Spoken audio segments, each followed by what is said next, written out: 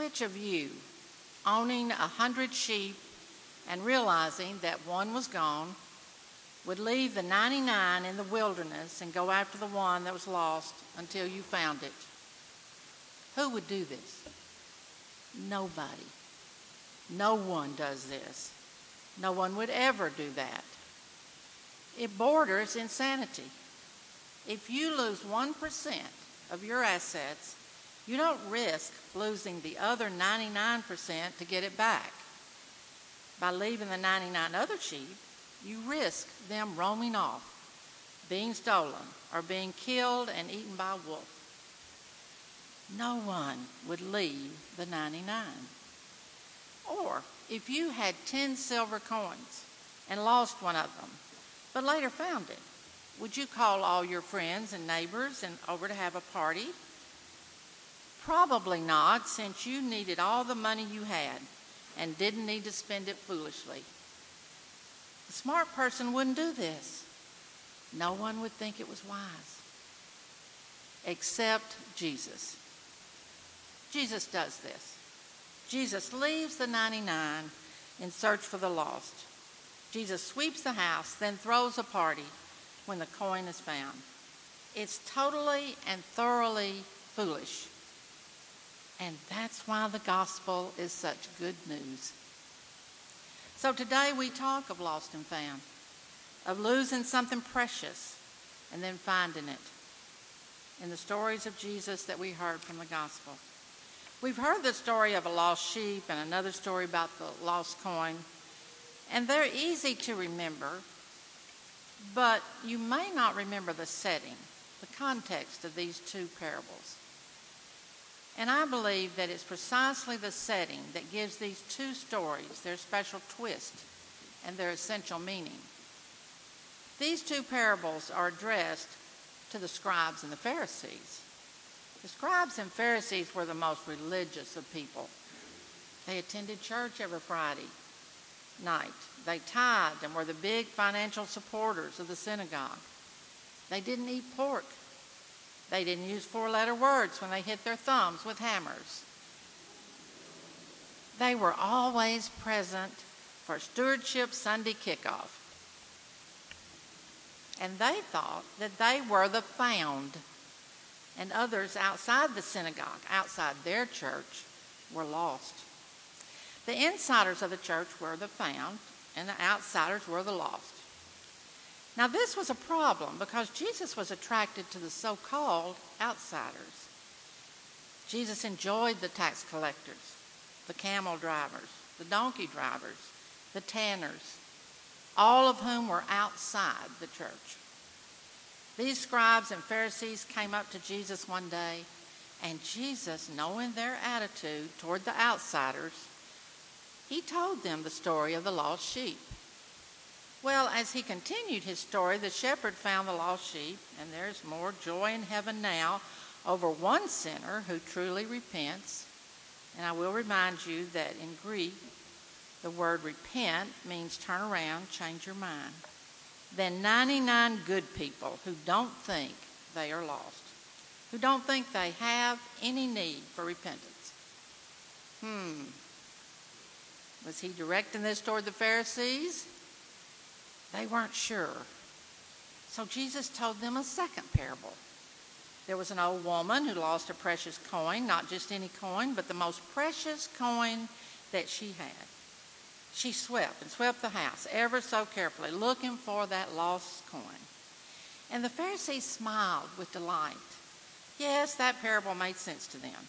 God is deliberate and careful as God searches for the precious lost. And Jesus continued.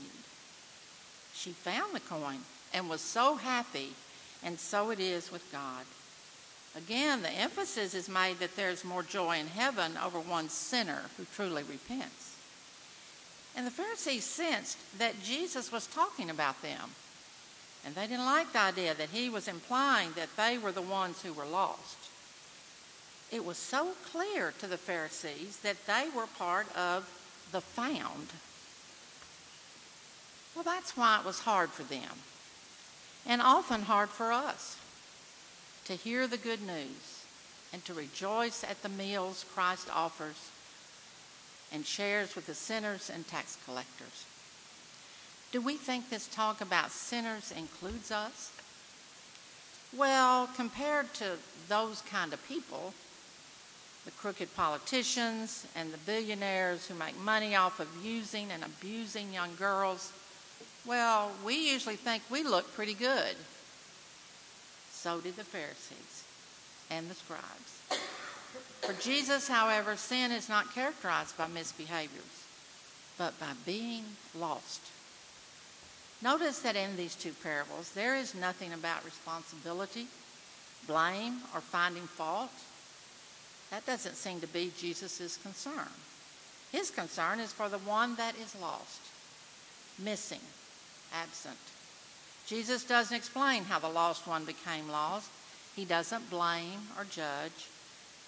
That's not his issue.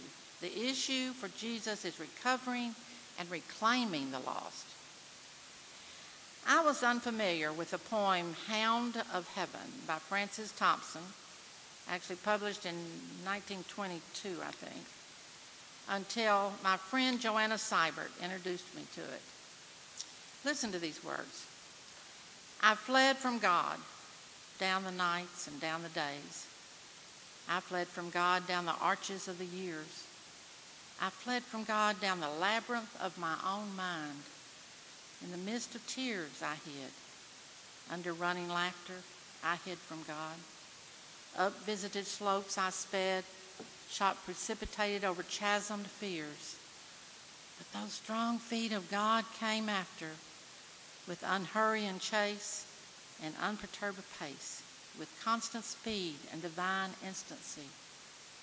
And a voice more persistent than the feet spoke and said, You are my precious one. I will not let you go. God is persistent in his pursuit of us when we are lost. There's usually a common slant to these parables. The lost lamb and lost coin represent the outsiders or the sinners. But think about this. The lost lamb was part of the shepherd's flock from the beginning. It belonged to him. Also, the coin first belonged to the woman. So these parables are not about lost people finding salvation and becoming Christians. You and I are in these parables. The churchgoers, the bread and wine consumers, the Bible readers. These are parables about being lost on the inside. Guess what? Being lost isn't exclusively non-Christian. It also happens to God's people. We don't suddenly cross over to a righteous state of being found and good. We get lost over and over again. It's part of our life in faith. If I am lost, it can mean so many things. Losing my sense of belonging, losing my capacity to trust, losing an awareness of God's presence, losing my will to persevere. Some of us get lost when illness descends on our lives and God's goodness starts to look not so good. Some of us get lost when death comes too soon and too suddenly for someone we love. And we experience a crisis of faith that leaves us reeling. Some of us get lost when our marriages die. Some of us get lost when our children break our hearts. Some of us get lost in the throes of addiction, anxiety, lust, unforgiveness, hatred, or bitterness. Some of us even get lost within the very walls of the church. We get lost when prayer no longer comes from our hearts and we feel so dried up inside. When the scriptures we once loved mean nothing to us. When even the well-intentioned sermon leaves us numb and lifeless. When the table of bread and wine that once nourished us now leaves us hungry, cranky, bewildered, or bored.